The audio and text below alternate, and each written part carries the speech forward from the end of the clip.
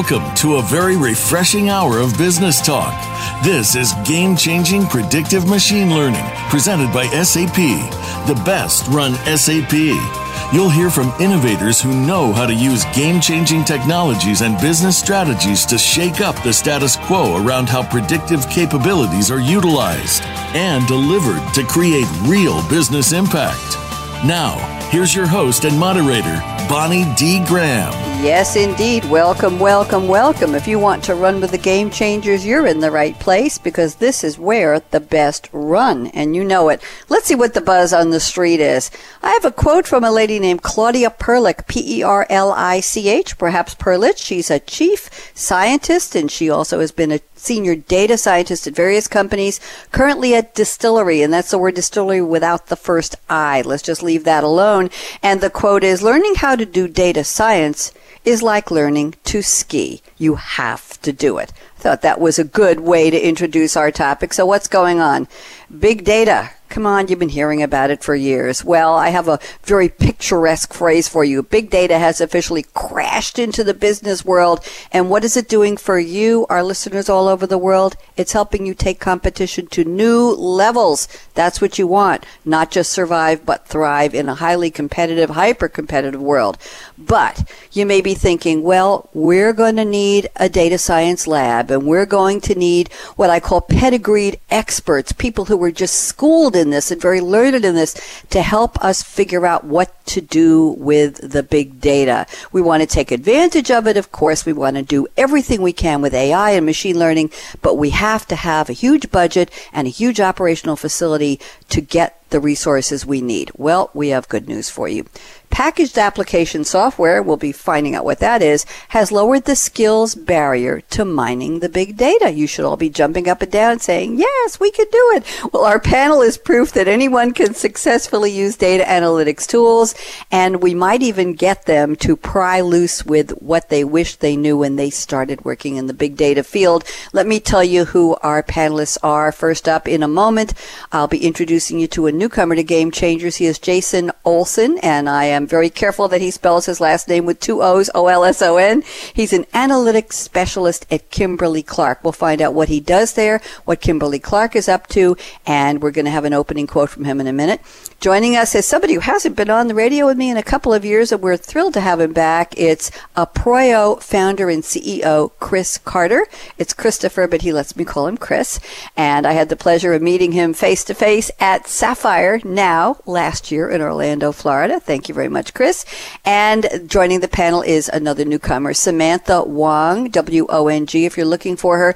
And she said I can call her Sam. She's a product manager for predictive analytics at SAP. So welcome to my three esteemed panelists. Mr. Jason Olson has sent me a quote from Henry Ford. It's a very popular quote, but anybody who doesn't know who Henry Ford was, 1863 to 1947. In his era, the modern period, he was the sixth wealthiest person with his net worth. Now remember, he died in 1947. His net worth was about $188 to $199 billion. You may think he invented the automobile. You may think he invented the assembly line. He didn't. He didn't invent them, but he introduced the Model T automobile and revolutionized transportation and American industry. He owned the Ford Motor Company, becoming one of the richest and best known people in the world. Let's get to the quote already, Bonnie. Jason is saying, here we go. Whether you think you can or you think you can't, you're right. Jason Olson, pleasure to meet you. How are you today? I'm doing great. Thanks, Bonnie. Thanks for joining me. Your connection is so clear. I just turned around to see if you're standing behind me in my office here. So, Jason, we're talking about, well, I have to give the official title of this episode, Business Analyst by Day, Data Science Hero by Night. I always want to lower my voice and think of somebody running into the room with a cape. Is that what you think of when you hear that, Jason? Yeah, that's sort of what you feel like sometimes, too, with the reaction you get from people. So talk to me. But first of all, how did you pick this quote from Henry Ford? Whether you think you can or you think you can't, you're right. And relate it, do the segue for me, put the little crumbs out there, and take it into our topic about being a data science hero. Go ahead. Sure. Yeah, so my quote goes back a little bit, probably a couple years. I got started with a data science specialization course through Coursera. and it was done by Johns Hopkins. And the first class that I went into, they threw out a whole bunch of very complex formulas, and we're kind of talking through them, and it all went right over my head. But then as we got further into it, and they started to explain what exactly it was doing, it started to make sense. And it was at that point that I said, okay, well, I'm going to stick this out, and I'm going to understand, what it is at a high level. I'm not going to be able to go through. I'm not going to be able to explain the mathematics behind it, and I'm okay with that. But as long as I get what the concept is, I can see that these algorithms and things just require you to input the data in the right way. Well, as you go farther on, we started to get into some of these new package solutions that we're talking about, and it makes it even easier yet. So we'll certainly get into that. But with one thing that I did throughout it was to just really know that I was going to figure this out and I was going to be successful doing it.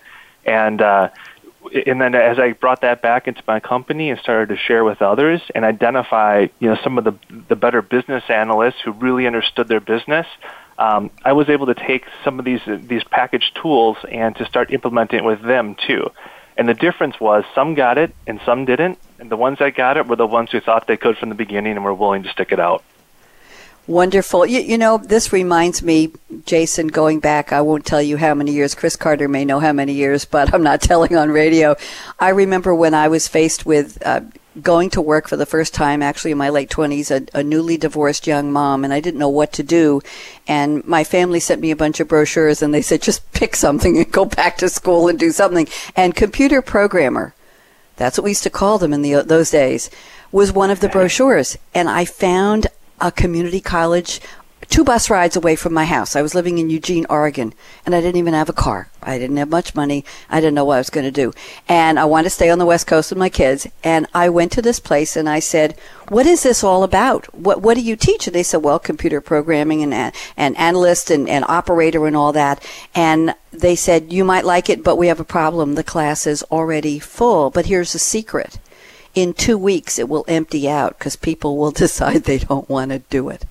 So stick around, come to class for 2 weeks, and we promise you'll have a seat and you'll be able to take the class. And I did. And I realized whether I thought I could or I couldn't, and I had an idea or not, I wanted to and I did, and it changed the entire course of my life. There were about 20 of us who stayed, and we all, I think, went on to really good careers. So the quote, when you were talking about it, Jason, about not knowing about big data and what to do with the analytics, and you took it back to your company and you made something out of it, it just reminded me of a personal story. I hope you don't mind my segue, but those were the days. So I ended up being hired by the community college to run a statewide information system after 2 years, and I aced the classes after 2 years, got 2 degrees. So we know we can, don't we? And I think that's part of the message here. If anybody wants to become a data science hero by night, well, they might be able to do it in the daytime too. Jason Olson, thank you for kicking us off with such an interesting quote and a great story. Chris Carter waiting patiently. Rumor has it that there's some allergies lurking around wherever he is, and we'll find out about that. But Chris has sent us a quote from Shaq O'Neal. Of course, it's Shaquille, and I didn't know his middle name was Rashawn, R-A-S-H-A-U-N. He's an American retired professional basketball player, currently a sports analyst on the TV program Inside the NBA, considered one of the greatest players in NBA history, standing at a mere 7 feet 1 inch tall and 330 pounds. He's one of the tallest and heaviest men ever to play in the NBA, where he played 6 teams throughout his 19-year career. I don't know if you thought I memorized all of that, Chris, but we'll just say that maybe I did. He also has released 4 rap albums, and his first album, Shaq Diesel, went platinum. What do you think of that? He's appeared in films. He had his own reality TV show. He hosts a big podcast, and he's quite the guy. Here's the quote Chris has selected from Shaq O'Neal. I never worry about the problem. I worry about the solution. Chris Carter, welcome back. It's been too long. How are you? It has been too long. Thank you for having me back. Just delighted. As a matter of fact, we were looking for a third panelist, and you had just connected with me, and I knew John Skitka and Hannah White putting the show together needed somebody, and I said, quick, let's invite Chris Carter. And you said yes, you and Kyle, who works with you, and we were just thrilled. So welcome back. Talk to me about the quote, Chris. So I love the concept of it, because really the problem is there. But what you really want is you want to figure out, how am I going to solve it? What is the end result? What is it equal to? And I've always found that in my career is, okay, you guys have brought me a problem, that's great. But what do we want to get to? When I talk to partners, when I talk to customers, when I talk to anybody, it's what do you want to do? And then let's work backwards from there. Because the problem is always going to be there, no matter what problem surfaces. But it's how you are able to work to get to the right resolution and the right success that really matters to everybody. And that's what everybody should focus on, not the problem itself. Focus on what you are going to do to make that happen. Absolutely. And I think we can tie in the quote from Henry Ford that Jason Olson just brought us, whether you think you can or you think you can't, you're right. So think you can find a solution. Exactly. Do we like that can-do attitude, Mr. Carter? Absolutely. It is one of my favorite things. I tell people all the time, life is too short, enjoy it. Go out there and just do. Just do. That's absolutely right. And that's what we're doing here. Thank you, Chris. And we will be talking a lot more in a few minutes. And I'm glad you were able to join us on such short notice. We are very appreciative of your time. And tell Kyle I said thank you and hello. And he might even be listening. Who knows? And rounding out the panelists, Samantha Wong, Sam Wong at SAP. And she has sent us a quote from Socrates. My, Sam, we haven't had a quote going that far back in a long time. I'm very impressed. Socrates, ancient Greek, lived from 470 to 399 BC. Classical Greek, and they put on Wikipedia, Athenia philosopher, credited as one of the founders of Western philosophy and being the first moral philosopher of the Western ethical tradition of thought. He was enigmatic. He created all kinds of schools of thought, and we won't go into those, but I'm just going to read the quote because I think it's fascinating. True knowledge exists in knowing that you know nothing. I think all three quotes are tied together. Sam Wong, welcome to Game Changers. How are you? I'm great. Thanks, Bonnie. Thanks for joining me. Talk to me about this quote. Are you a fan of Socrates? Do you spend your spare time reading him? Talk to me. Well, I'm very glad I'm the outlier, first of all, in providing such an old quote. But actually, I first became familiar with this quote in university, likely in a philosophy class, and it stuck with me ever since. I really like it because it's quite humbling, it's a little bit cheeky, and it's really all about the fact that if we as humans assume that we know best, we might restrict ourselves from all of the possibilities or available options that are out there. And so it's very relevant for today's topic around data science, because what we're trying to do is understand human truths and understand human behavior. And while we have lots of experience in interacting with each other, and we might be able to look at data and understand or assume what will this person buy next, or what's the risk of this person defaulting on a credit loan, at the end of the day, if we can step back from our human intuition and our assumptions and let something like data science do the calculations and find trends and patterns, we might be able to uncover something that's quite interesting that we have never thought about before. So very relevant to what Jason said. Sometimes when you take a look at the results of data science, they completely shock you. It's something out of the norm. And I think to really embrace data science, organizations need to do that. They need to step back, admit that maybe they don't know it all, and let the math uncover some real interesting insight.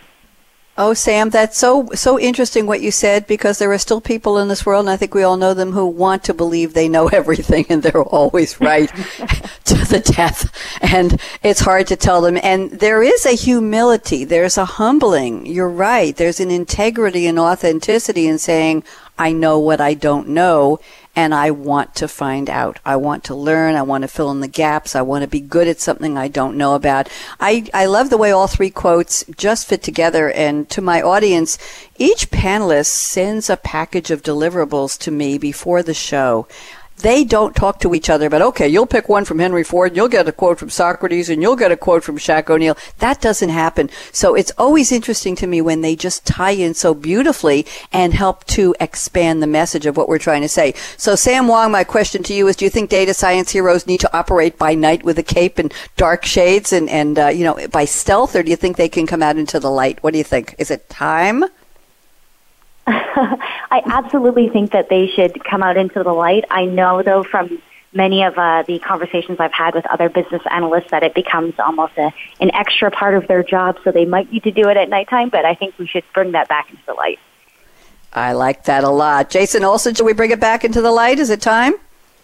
Yeah, it definitely is. There's a lot of people out there that are ready to do it, and I think it's time. It's time to get them out there. Can they keep the cape? Yeah, why not? It looks nice. Chris Carter, what do you think? Can the data scientists be seen in daylight with the cape still? They can, as long as we can keep the cape and it matches my outfit. I'll be fine. There you go. Thank you very much. I recently attended a competitive improv where it's made a team sport, and one team is the blue team and one is the red, and they have a floater who could be the fourth on the blue team or the red team. And would you believe he was wearing a purple shirt? So he said, blue and red make purple. I'm the one. And whenever they needed him, they summoned him, and he came out of the door that was closest to that team on the side of the stage and became their fourth panelist. I thought that was interesting. Yes, talking about capes. Jason Olson, this is the part of the show where we just want to get to know you a little bit better. So I'm going to ask you a couple of, I call them two personal questions. They're not TOO. They start with TOO. TWO. Number one, where are you today? Number two, what's your favorite drink in the whole wide world that keeps you smiling and keeps you smart and full of energy? And then we'll tack on question number three. What do you do at Kimberly-Clark? Jason Olson, all yours. Sure. So, yeah, I'm at my desk at work right now in my office, so nothing too special there. What my drink for today is a home-brewed kombucha, and my family's very into natural health, so I have that. And I have it second fermented, I guess, with raspberry. So it's got a little raspberry taste to it as well. So, we really get into that. If you've ever seen one of those jars sitting on someone's cupboard or in a closet or something somewhere, it's the brown liquid with the weird stuff on top, the weird gel-looking stuff. So that's what I'm drinking today. And at Kimberly-Clark, I am an analytics specialist. And I do some data science stuff now as well as kind of a citizen data scientist. Now, we explored citizen data scientist on a previous episode of the series, which is one of our newer series, by the way, in the Game Changers family of radio shows. How do you describe your role? What does it mean when somebody says, I'm a citizen data scientist. What do you do?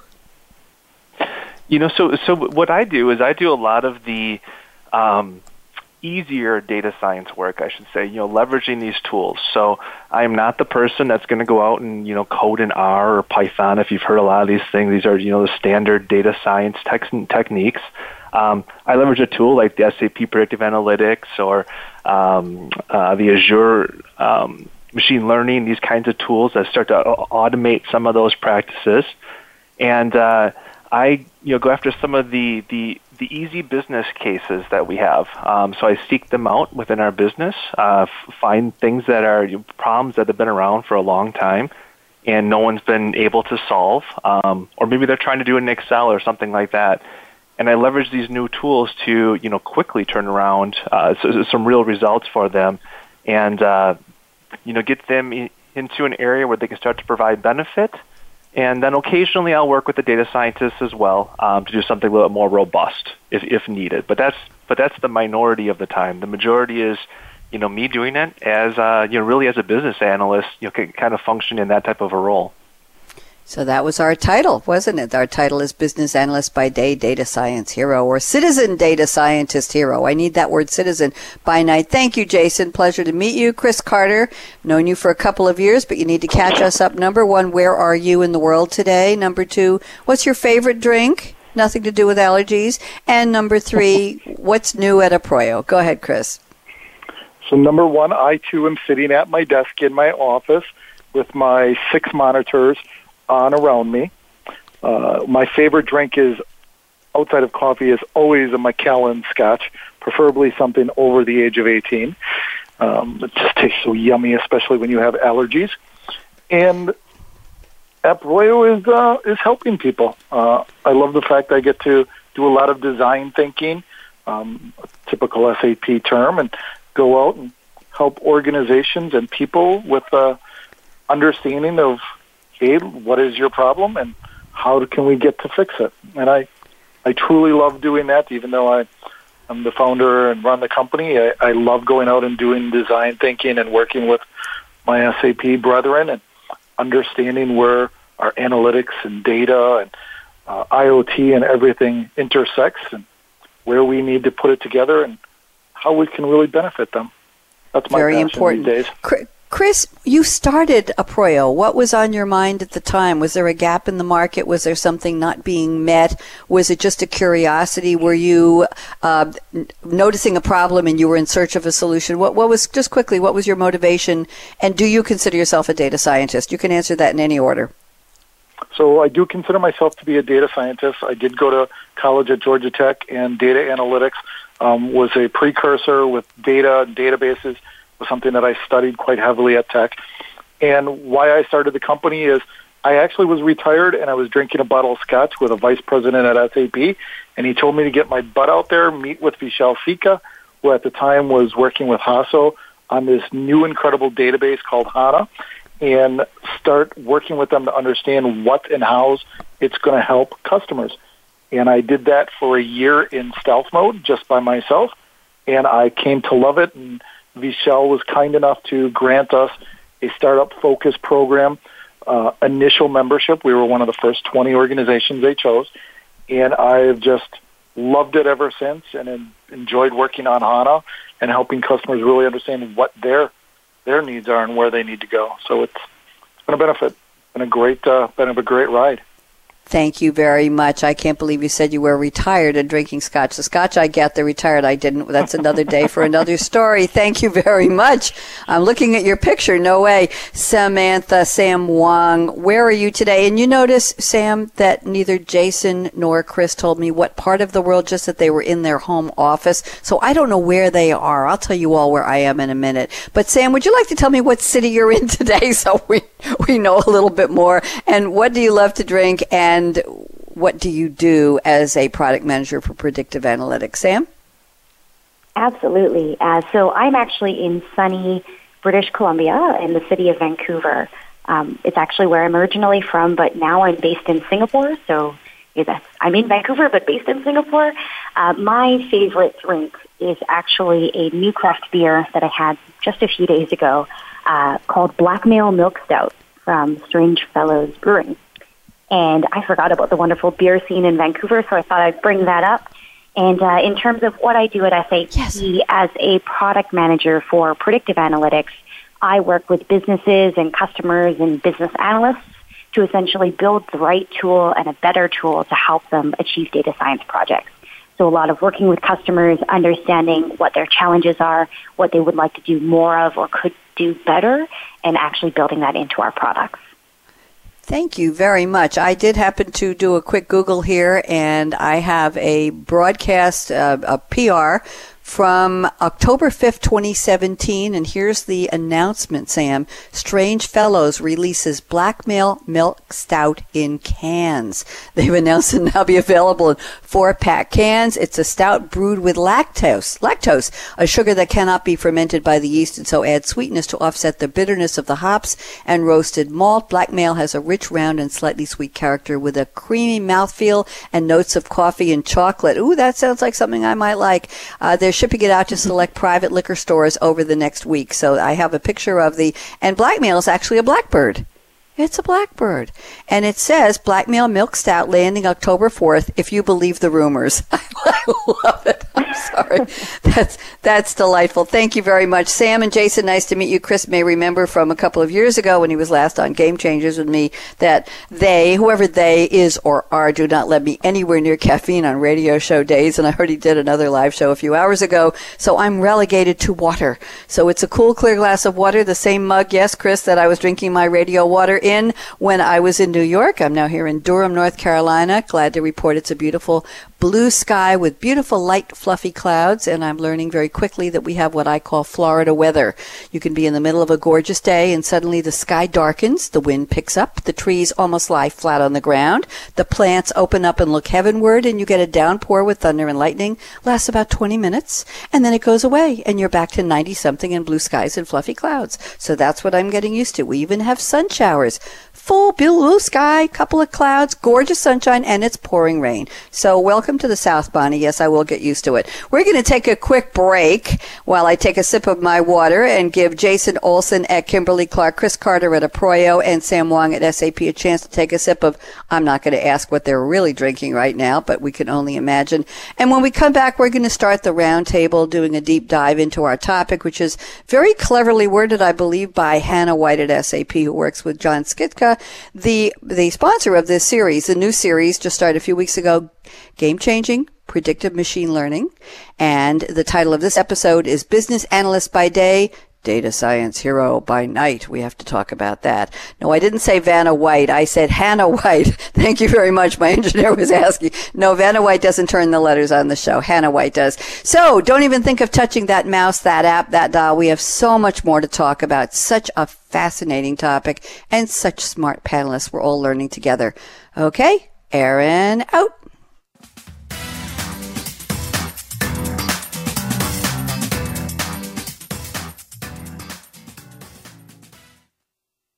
Become our friend on Facebook. Post your thoughts about our shows and network on our timeline. Visit facebook.com/Voice America.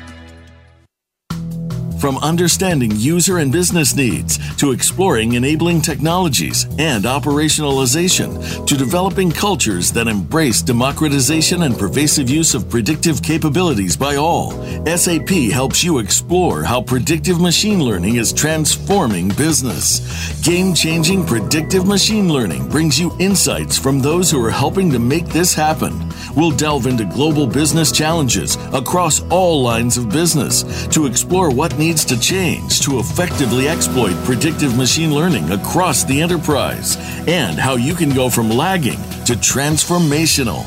Tune in to the Business Channel to hear today's predictive machine learning business and technology strategy thought leaders share expert insights on how predictive machine learning is shaping the future of change for all of us. Have you friended us on Facebook yet? Why not? Just go to facebook.com/Voice America or search for the keywords Voice America. Once you are part of our Facebook network, you'll receive daily messages about what's happening with our shows, this week's featured guests, and new happenings at the Voice America Talk Radio Network. And you can add your voice to the always active discussions on our timeline. Just go to facebook.com/Voice America or search for Voice America.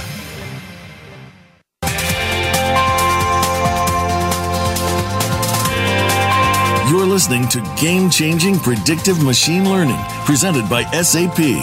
Email your comments and questions to bonnie.d.graham@sap.com. And you're invited to tweet during and after the live show at Twitter #SAPRADIO. Now, let's get back to Game-Changing Predictive Machine Learning, presented by SAP. Yes, indeed, presented by SAP. We're talking about Business Analyst by Day, Data Science Hero at Night. I will not drop the voice anymore. Enough drama.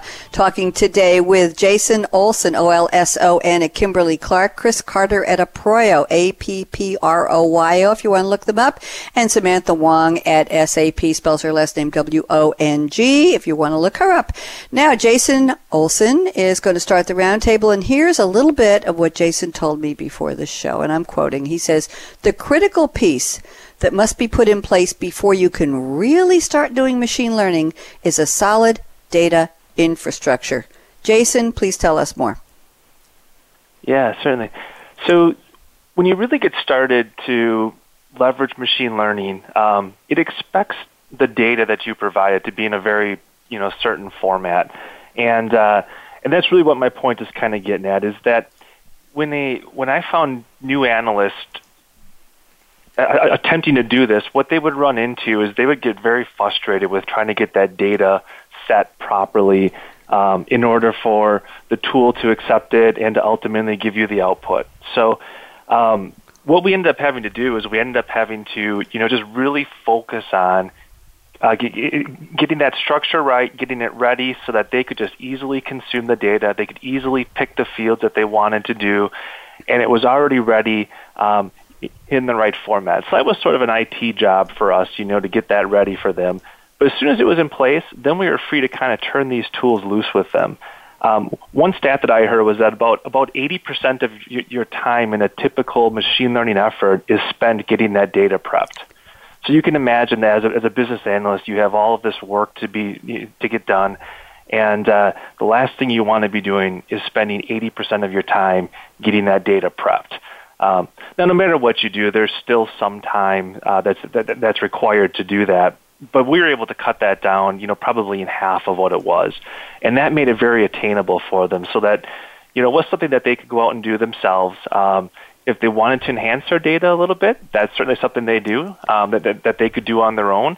But for the most part, it was there, ready. All the gaps in the data were already kind of filled, and the harmonization was already done, and it was just a nice, easily consumable, set of data. Very, very interesting. You mentioned, I'm going to bring Chris and Sam into this, but you mentioned something about selecting the questions you want. How do you know in the beginning where you're going to want to go with it, Jason? Is that something you designed from the beginning, or do you just keep an open mind and say, wow, that's interesting, let's go there? How do you know the path you want to take with preparing the data? Yes, we would always meet with the business users first and try to understand exactly, what kind of problems that they have.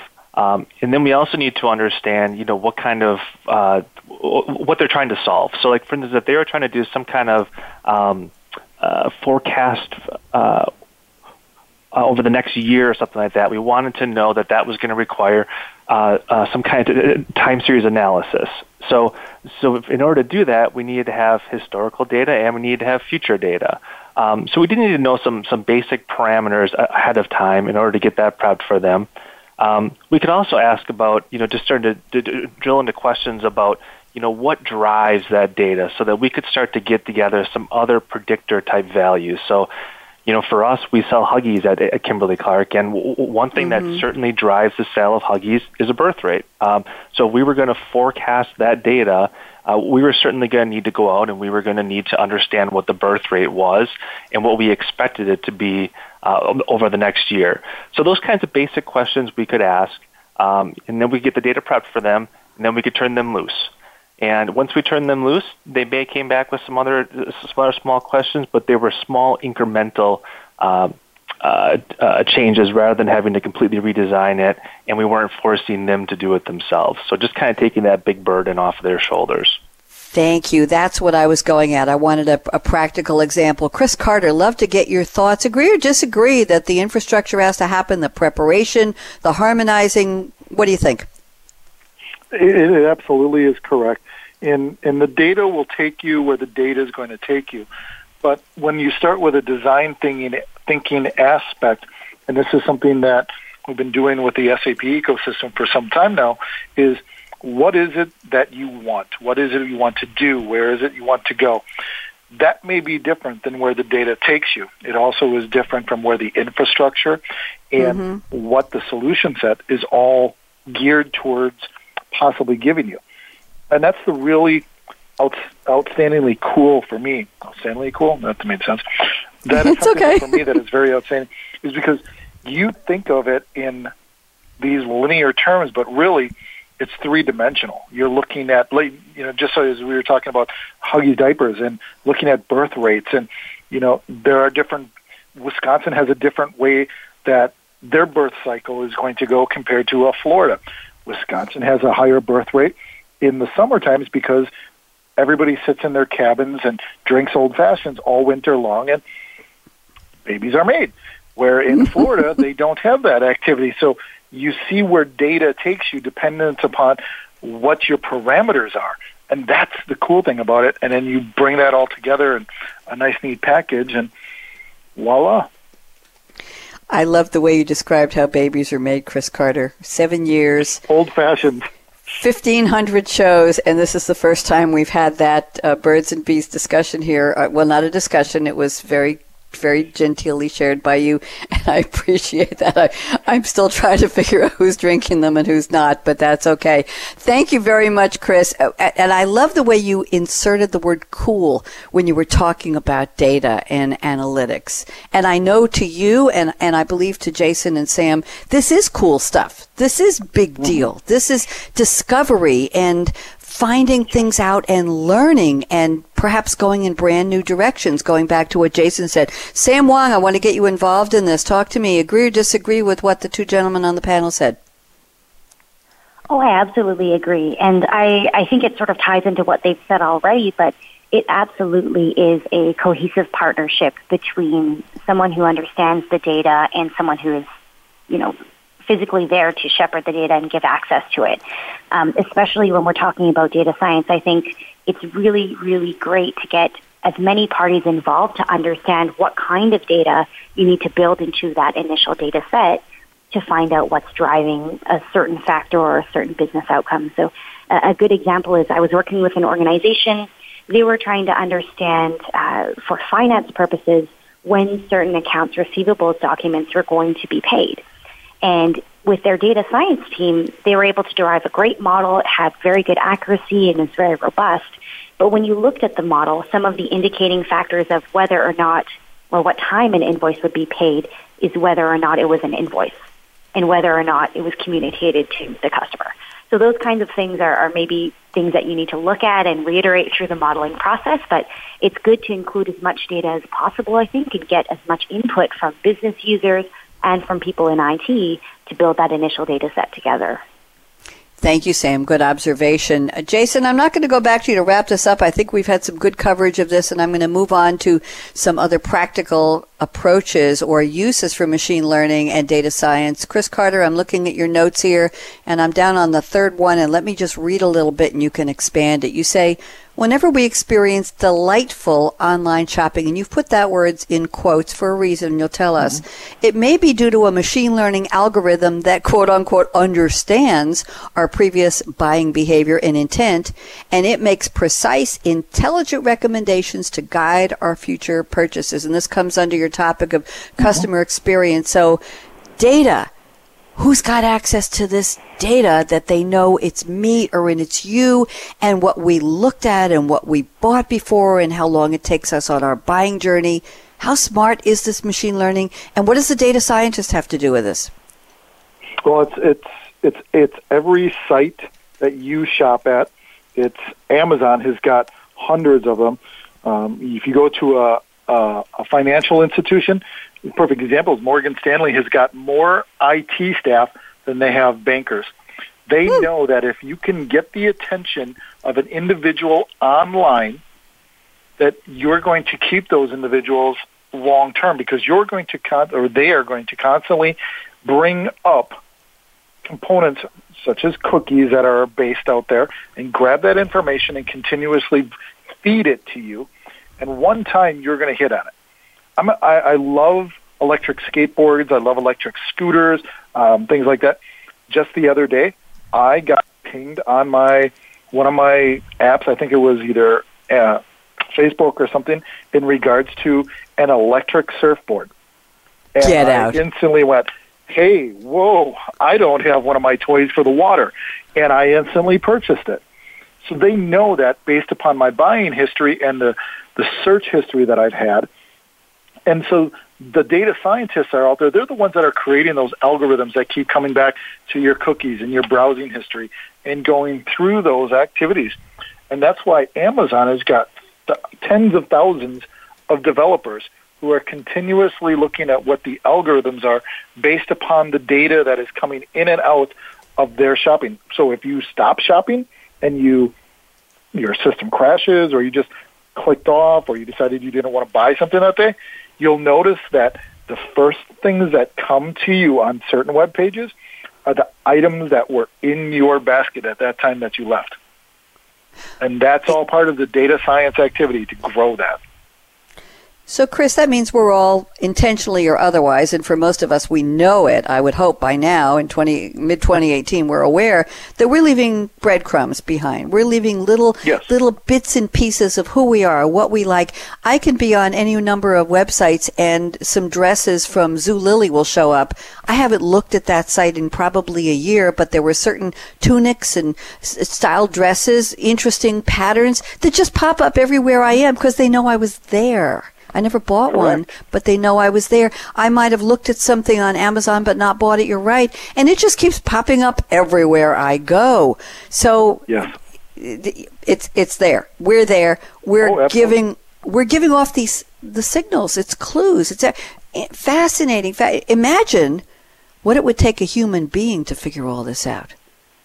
Really, it wouldn't happen.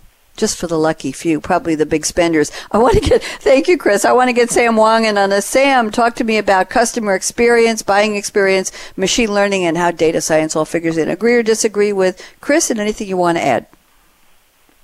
Yeah, absolutely, completely agree. And we're seeing much more evidence now of consumers really, I'd say, having higher expectations. You get one chance to improve that customer or impress that customer. And if they're not impressed or you don't offer them something that's of interest, they're going to go off to the competition. There's just so many competitors out there with the world being so globalized. And it's really interesting what Chris had mentioned around, Amazon. They're providing a delightful shopping experience because they're going to guess what I want to buy in the least amount of time and save me a lot of time in my shopping experience. But when you think about it from a business context, they've got millions of products on there. And it's impossible for a lot of smaller or medium-sized organizations to have that scale of a data science team that Amazon would have. So we're seeing this huge shift in the market where business analysts are readily available. They're already in the business and understand the concept of the business and what they're trying to achieve. And now they're starting to get their feet wet in data science because we need to scale out. We need to be able to make more recommendations than ever to provide that best-in-class customer experience to keep our customers. So I think that very clearly ties into the trends that we're seeing is at the end of the day, we need to scale, and there aren't that many data scientists out there. Business analysts are starting to take up some of that responsibility and drive that kind of business benefit, which is great. And that's exactly the title of this episode, isn't it? Business Analyst by Day, Data Science Hero by Night. Hannah is so clever with the titles of these episodes. Bravo to Hannah White. Not Vanna White, Aaron. Hannah White. We already established that. Jason Olson and Kimberly Clark, we're ready for you to chime in on what Chris Carter started, Sam Wong added to, and now it's your turn. What do you think? Yeah, I think we see sites like Facebook and like Amazon and things like that. They're collecting so much data now, and they're able to actually use it. What I kind of think about is, my company and probably a lot of other companies of people that are on the phone, they aren't so good at it, but we're getting better. We're collecting more and more. And, when I get asked what data should we keep, all of it. I would keep all of it. And, the reason is because some of these machine learning tools and things now, you're better off to feed it as much information as you can and let it just, turn through it. And you'll get insights that you never knew existed before. And sometimes that's going to require that to be in the hands of a business analyst, though. In the hands of a data scientist, they may see an outcome and they might just not, recognize the importance of it. But when we can get tools like that in the hands of a business analyst, and all of a sudden they see an insight that they didn't know existed, it's going to pop out at them immediately, and they're going to be able to take immediate action on it as well. So I think just all this data, collecting it all, but now with these tools, we're able to actually leverage it too. Thank you very much. Chris, I'm going to keep going around the circle over to Sam because I want to get in some of her questions before we get to our crystal ball round, which is coming up in about 6 minutes. So Sam Wong, I'm looking at your notes here, and you have some really interesting things to talk about, but I'm going to tell you my top 3 favorites, and you could pick one of them. I don't usually do this, but I'm confounded by so many good topics here. You say one of the beautiful things about data science is that there isn't always a right answer. We could just let that one sit. Second one, you say people often ask me, meaning you, how many algorithms do you have, or what algorithm do you use? That would be a fascinating topic. And the other one is there is a stigma around data science being extremely difficult. Sam, why don't you pick one and talk for about 2 minutes, and then we'll see what Jason and Chris have to say. Sounds good, Bonnie. I'd like to talk about the people often ask me about how many algorithms do you have, or what algorithms are you using to solve this business problem. Great, go ahead. And I'll give a little bit of background on that. So my background is I don't come from a computer programming or a computer science background. I'm actually from advertising and focused primarily on financial services and insurance. And magically somehow landed in the tech world, and now I'm a product manager for predictive analytics. So when customers ask me, how many algorithms do you have, explain this algorithm to me, I'll be very honest. Most of the time, I'm not concerned about that, and it shouldn't matter, especially when we're dealing with the easier, I'd say, business problems that a business analyst can solve, you're really focused on what the outcome is. What are you trying to solve? What's the solution? And let the tools and some of the interesting IP that's come out of tech companies help you solve those problems. I think the main reason why people sort of ask about algorithms or the amount that you have is really an uncertainty about what data science is and how it works. And therefore, there's a lack of trust in what is coming out of that algorithm and if they can actually use it for their business, if it's trustworthy enough. So for us at SAP and for myself, I think trust is really important. We need to be able to explain what we're doing, especially with predictive analytics. There are some algorithms out there that focus on deep learning that aren't explainable, and that's a whole other culture shift that businesses will have to go through. But today, especially when a business analyst is involved with data science, it's really important to be able to understand what's happening when we're applying an algorithm, not necessarily, again, understanding the mathematics behind it, but understanding what is the problem we're trying to solve, how am I pointing this out to the machine, and like Jason had said earlier, letting the machine sort of do the work and explain why it's made those decisions. Thank you very much. Absolutely fascinating. I'm sure that is a question often asked. Jason Olson, love to get your thoughts on this. Do people ask you the same thing? And if so, how do you answer? Yeah, I get asked the question a lot about, what algorithm did you use and all those things. Just the same kind of question we're talking about. And that is the great thing, is that you don't really need to know. And that took a little bit to get past, especially with some of our data scientists that we have within the company. You had to kind of answer the question ambiguously. What I found with the tools that we use is it boiled down to kind of three different types of techniques that you need to understand. And once you understood what the goal of each of those techniques were, it opened up a whole bunch of possibilities. So I would spend time with my business analysts, teaching them about those three, and not details. There was never an equation shown. It was just, hey, this is helping you to predict in the future. It's identifying a trend, a cycle, these kinds of things, just high level, and that was enough to get them started. So yeah, there's no need to talk about those which algorithms are being used anymore. Thank you very much. Chris Carter, where do algorithms fit into what you tell people when they meet you? Okay, Chris, how many algorithms do you have? Is that something that's a reality in your life too? We don't tell them anything. I don't tell them my algorithms, and we don't worry about the algorithms. Just as our other guests were talking about, it doesn't come down to those components any longer. And if it does, we sure don't share them with everybody. There you go. From a business perspective, they want to see the end data, and that is where it needs to go. They need to see the answer to that, not all the greasy, grimy, behind-the-scenes activities. They don't want to see the wizard. They want to see what the wizard did for them, and that's what we make sure that they get. Okay. And just a quick question. Don't have to answer specifically. Do you have a favorite algorithm? Do you have something you use for a particular application almost all the time? Is it like your favorite pair of boots or something? Or is it just like going into the closet and saying, wow, look at all the choice I have? I do if I'm running something in a Hadoop instance, or if I'm running something in an SAP instance with PI or something. I do have specific ones that I will go to, and I know that some of my data analysts and our data scientists on staff, they've got specific ones that they like as well, depending upon the application that we're working with. Thank you very much. I want to pry that from you, but I was curious.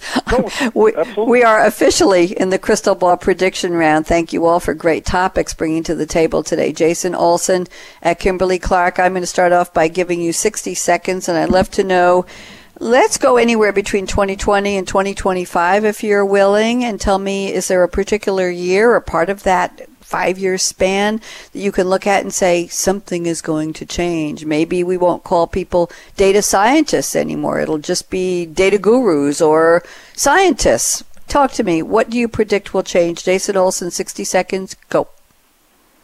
Yeah, I think you kind of started to hit it there already. I think what's going to happen here is we're going to continue to see more and more of these functionalities become just sort of commoditized almost, to the point of, you go in, you don't need to really understand it, you don't need to know the details, you just provided the inputs in a wizard-like format, and it gives you the results.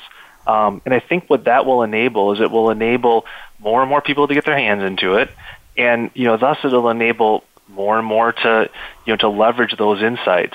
And I think eventually you're going to start to see complete processes change, like a supply chain, for instance. Maybe you aren't even going to have handoffs or people involved in there, and you'll actually see that the whole system is automated from the retailer all the way back to the manufacturer. Thank you very much. Brief and to the point. Chris Carter, Apoyo, I saved 60 seconds for you. They're all yours. Thank you. I 100% want to agree with the fact that this is going to be a commodity. We are moving to a realm where data analytics and data analysis and data scientists are going to be there, but they're not going to be as game-changing as people think they are now, because it's going to be our day-to-day activity. And the people on my staff and the people at SAP and around the globe, they're just going to be there and provide what everyone wants to be provided, and that's the answer. And they're not going to care how it got there. They're not going to care what the infrastructure or what database schemas we're using and how we're getting it, but they're going to see the success from top to bottom, and it's going to be the answers that they're looking for. And I think that that's going to completely change in maybe about the next 3 years. Ooh, okay. We're sticking to that 3-year target. You going to bet a glass of something strong on that, Mr. Carter? 50-year-old Macallan. All right. I don't drink it, but I'm happy to watch you. Okay. Thank you very much. Sam Wong, I saved. Well, Sam, here's the good news. They were so concise, I can give you 90 seconds. So what's your prediction? Wow, lots of time. I'll try and elongate my answer, but generally, I think in the next 7 years, we're going to see a really large shift in how we even build predictive models. So building on what Jason said, gathering the data and giving it to the machine to actually spit out something that's useful. I think we're going to take that to a whole nother level where machines will be able to scan your data and let you know what you can actually predict out of it, or make suggestions on how you can improve your predictive modeling techniques and what you need to do to build a better model in the future so you can begin to collect that kind of data. I think we're going to get there. Definitely further down the road, not in the next 3 years, but I see that definitely as part of our future. Thank you very much. That's what we're talking about, our future. We still have, my goodness, we have 2.5 minutes left. That's a fortune of time. I want to know, okay, just a little bonus round here, if you will. Jason Olson, if you were going to be that data science hero by night, what would your cape look like? Boy, I think I haven't had a chance to think about this, but I think it would have. I think it would have stripes. It'd be black with red stripes. Black with red stripes. Horizontal or vertical? I have to know. Horizontal. Horizontal. Okay, good to know. Thank you very much. Chris Carter, what would your cape look like, or do you already have one? Oh, I've got one, I'm sure. As my favorite puppeteer would say, da-da-da-da, red, white, and blue. Oh, stripes or stars or a little bit of everything? Stars and stripes, red, white, and blue. That's right, baby. All American. The man. You're the man. There we go. Sam Wong, I have your picture. You're a very fashionable young woman. What would your cape look like, data science hero by day? I think I'm going to go very left field on this one, and I would make my cape out of the sort of camouflage material that you see on airplanes in all the superhero movies, so I'd be able to disappear in an instant and appear whenever I'd want to. Oh, she's good. She's good. And Chris has met me. The other two of you haven't, but my cape would probably be black with a little bit of maybe velvet around the edges, and I'd be wearing very tall gold shoes, and my red hair would be very curly, and I'd just blaze past everyone on my way to becoming a data science hero and fulfilling my mission. And that's all I'm going to say for right now. I want to thank the three of you. Hum-a-da, hum-a-da, hum-a-da. You can sing it, you can hum it, and that's the way it is. I want to thank the three of you so much. Jason Olson, I hope this was a good experience for you. We really appreciate your participation. Chris Carter, always wonderful to have you on. Sam Wong, such a pleasure to meet you. Of course, a shout-out to sponsor of the series, John Skitka at SAP, and Hannah White, who does such a wonderful job on blogging and setting up the episodes and the abstracts, and very appreciative for her skills. Aaron at World Talk Radio, the business channel. Today's been a double-header Game Changers Day. We have one more more show to the week tomorrow morning at, let's see, we're doing the Future of Business Model Disruption, 10 a.m. Eastern, right here on the Business Channel. We've got to get going. So here's my call to action. Fasten your seatbelt and put your cape on. What are you waiting for? Go out and be a game-changing data scientist, hero, by day, by night, just like Jason Olson, just like Chris Carter, and of course, just like Samantha Wong. Bonnie D. Graham signing off. Have a great day. Bye-bye.